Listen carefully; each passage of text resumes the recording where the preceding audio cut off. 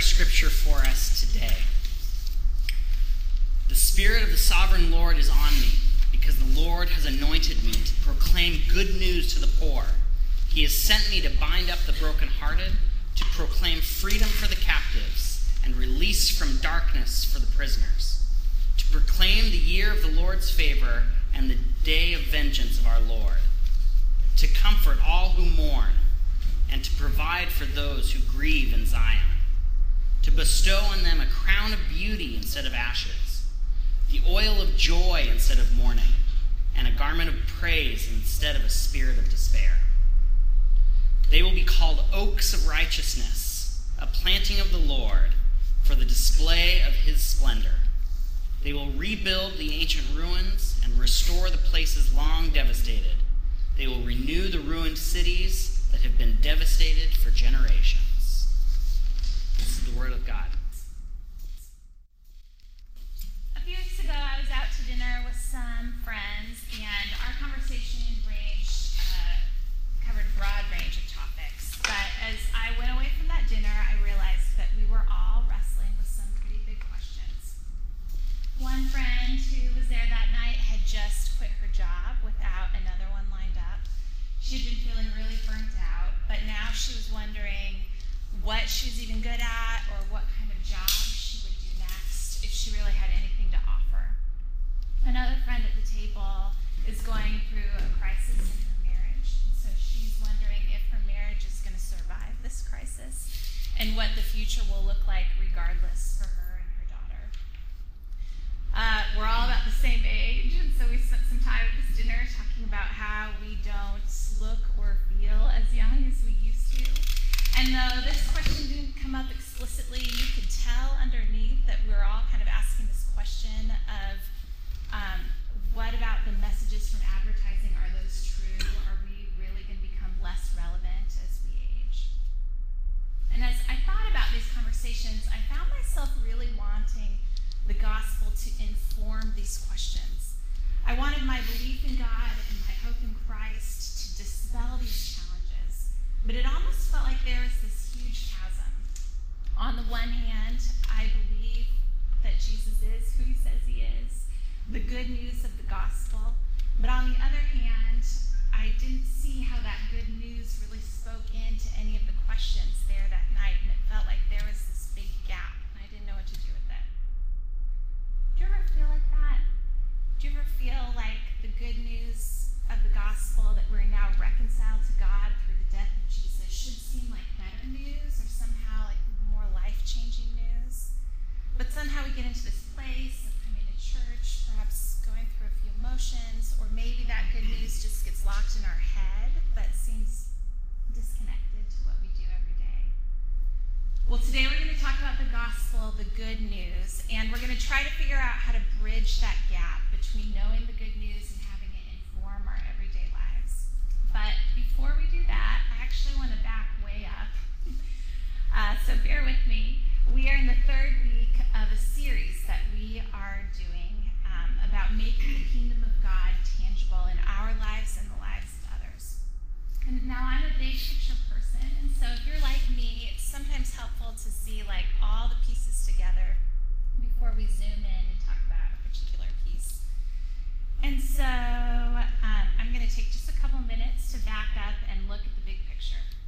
The question at the center of the series is, how do we make the kingdom of God or experiences of God tangible in our lives and the lives of other people? Now, it used to be that when people had questions about God, they might walk into a church to kind of get those questions answered.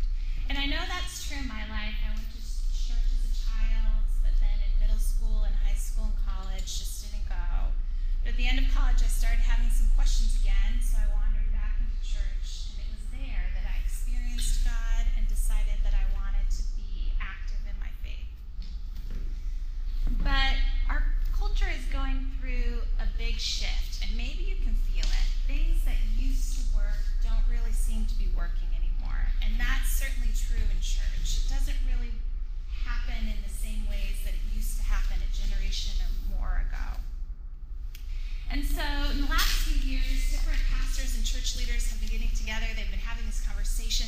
about how to lead churches in this new cultural shift that we're experiencing. And one of the thought leaders of those conversations is a guy named Hugh Halter. He co-wrote the Tangible Kingdom Primer, which the spring small group here at Renew went through, and which has also been kind of a reference we've been using for this series.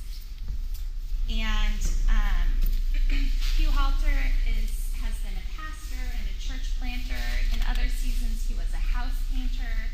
He's a writer and a speaker. And he will tell you that people now, even in the midst of this huge kind of shift we're experiencing, are still interested in Jesus if and when people are able to talk about Jesus in a way that is tangible. And he also found in his experience as a pastor and a church planter that doing kind of a rhythm of party or having fun, serving, and praying within the context of community was engaging both for people inside the church and for people outside. Now, by no means is this kind of some magic formula for growing church plants.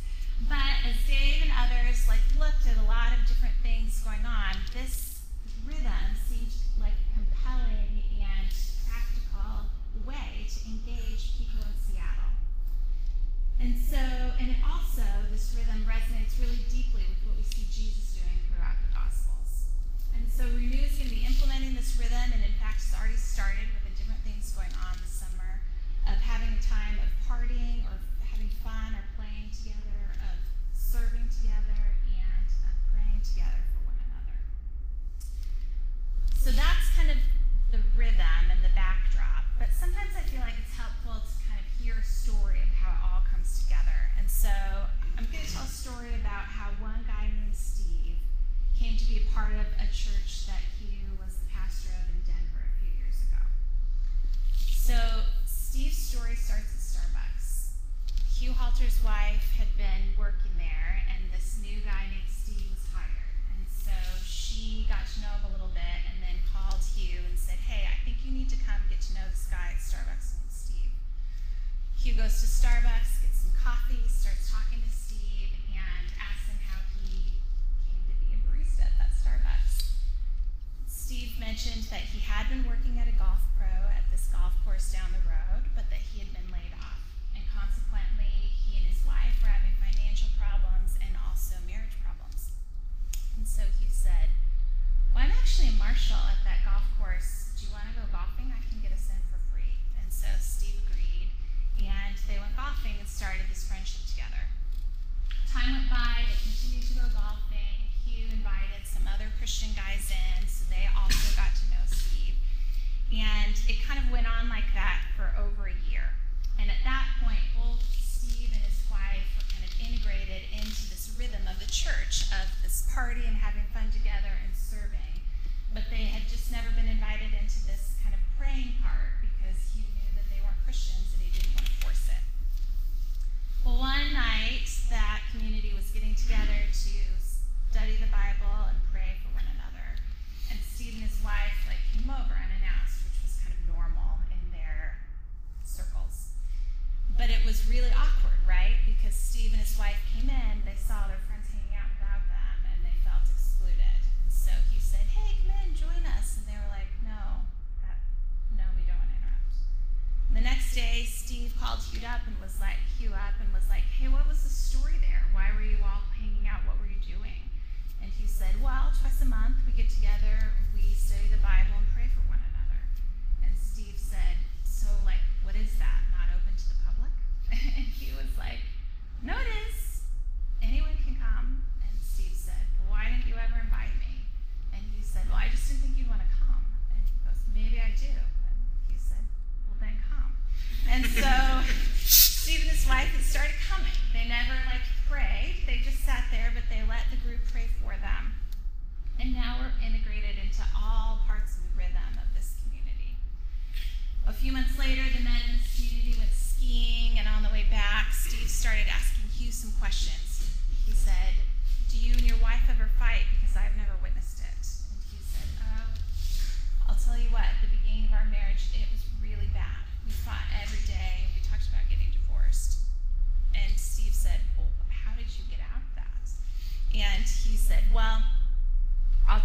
whole story, but includes a lot of stuff about Jesus. Are you okay with that? And Steve was like, yeah, I want to hear it.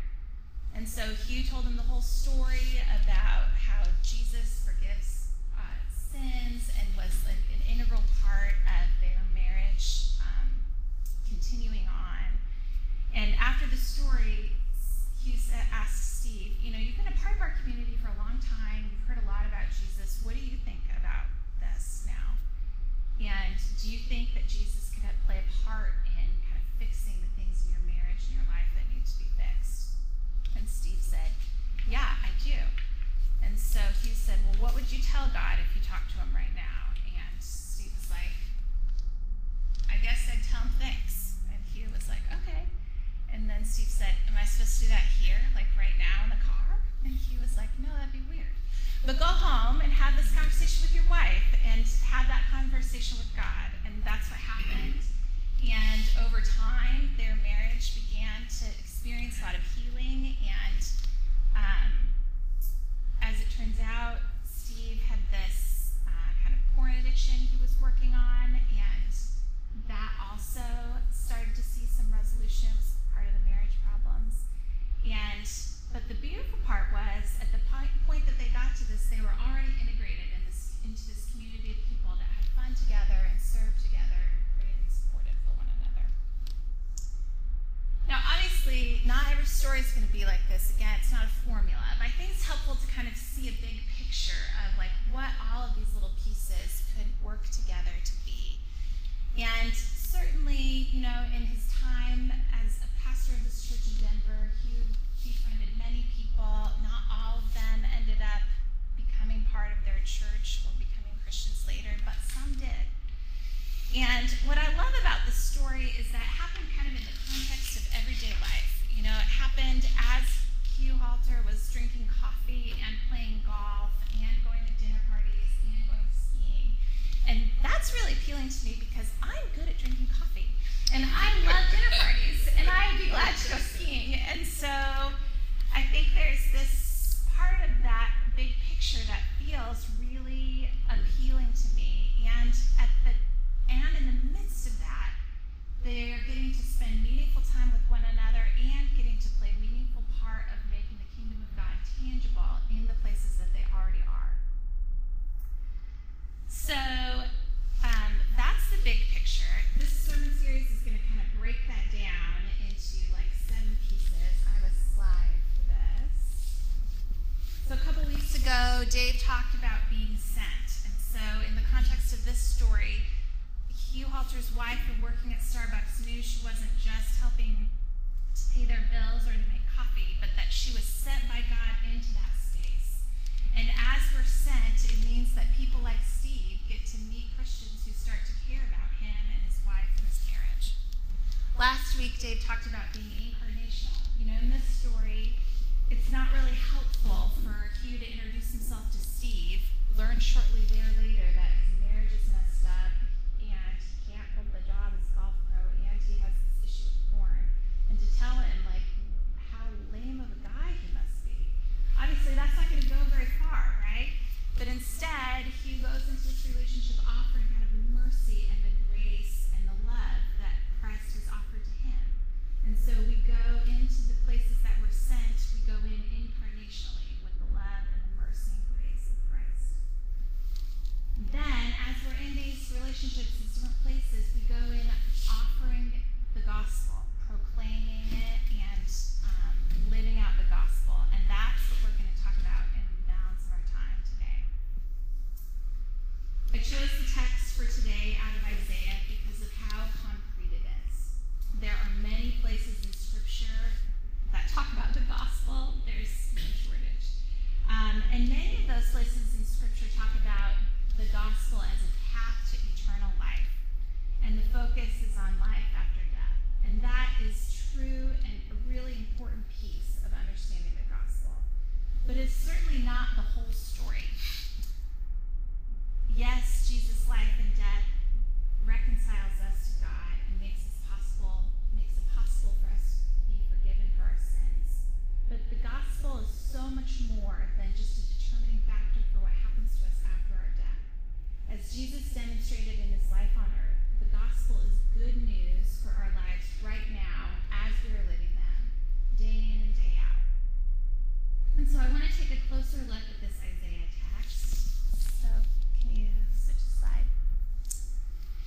I'd like us to look together just what the good news focuses on. And so I'd like you to call it out. So kind of reread it to yourself, and when you get to a line that talks about kind of what the good news looks like, just yell it out.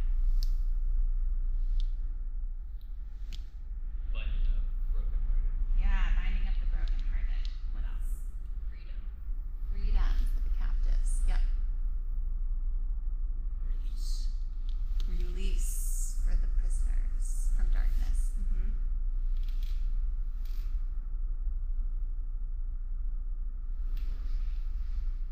What was that?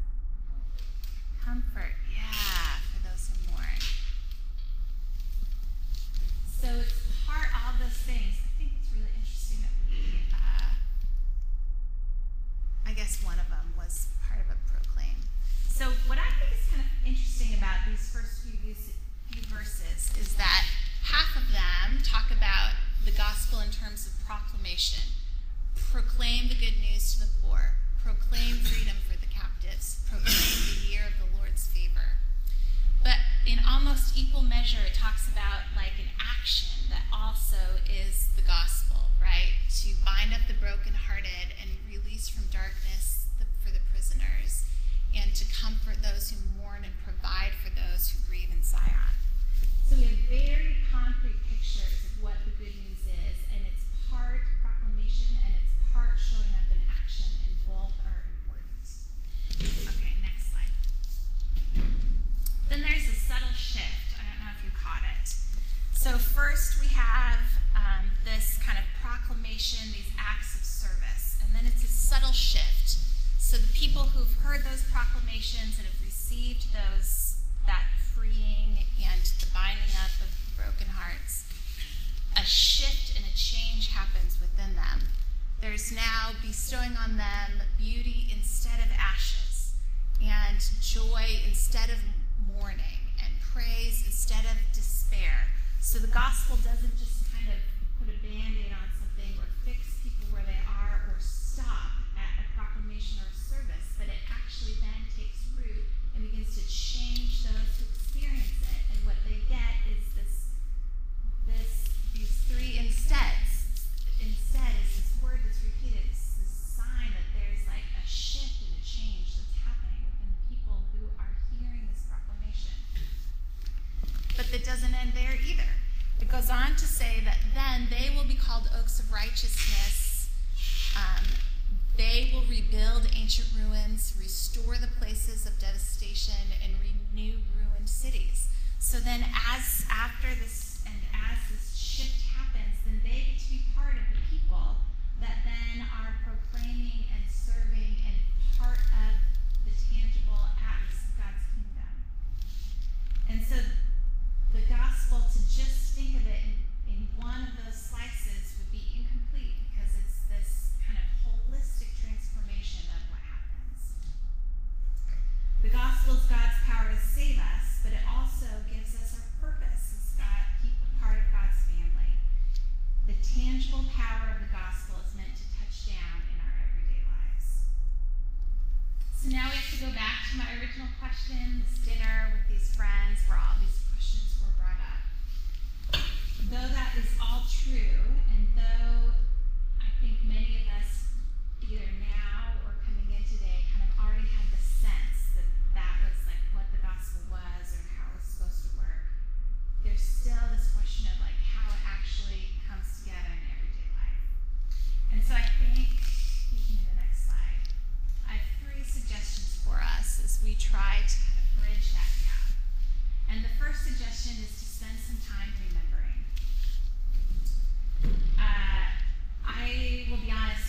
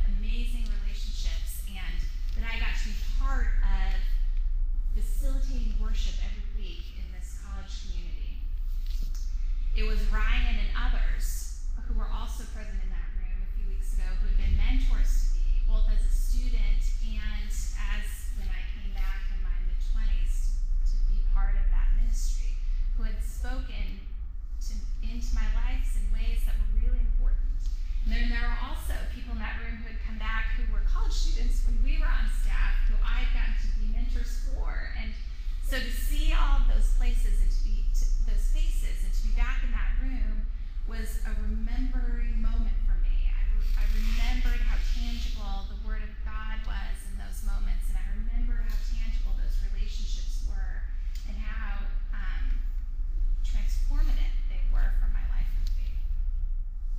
But I needed to take time to remember, otherwise it's easy for me to forget that I even had any of those tangible moments.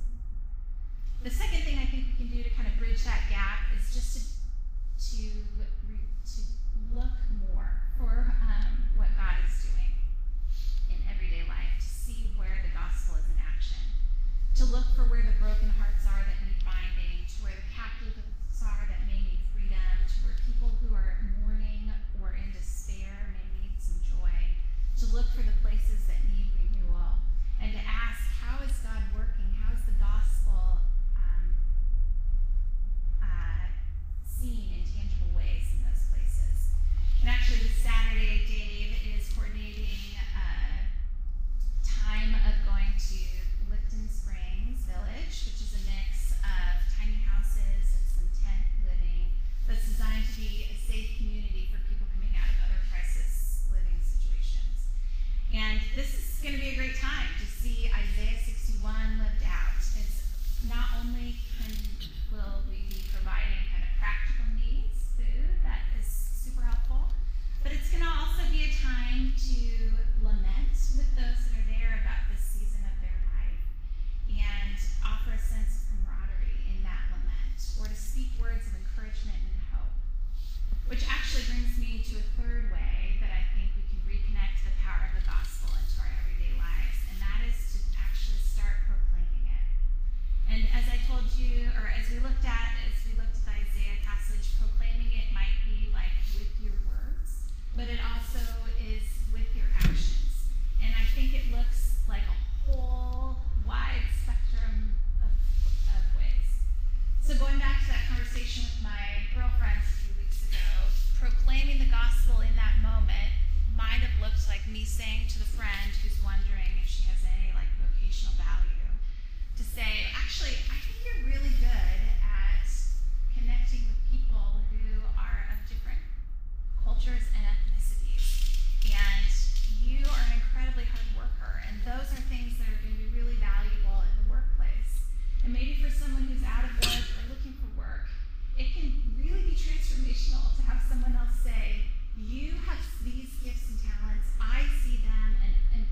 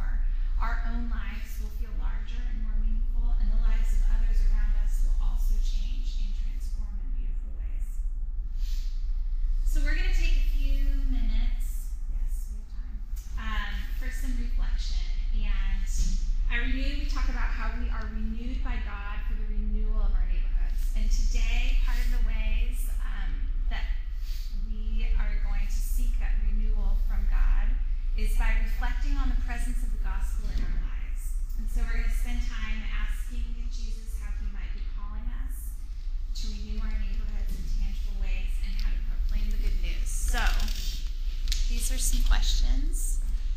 I would love to create some space where you can think about, maybe like my experience going to celebrate our old coworker. Where was the last time you felt God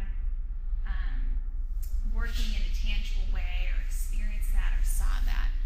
And if it's hard to remember that, then I would recommend just even going back to the moment where you decided, okay, this is the God that I want to serve, and what were the circumstances around that moment? Again, following that, I encourage you to take this time to pray that God would open your eyes to the gospel in action around you, and then to continue praying by asking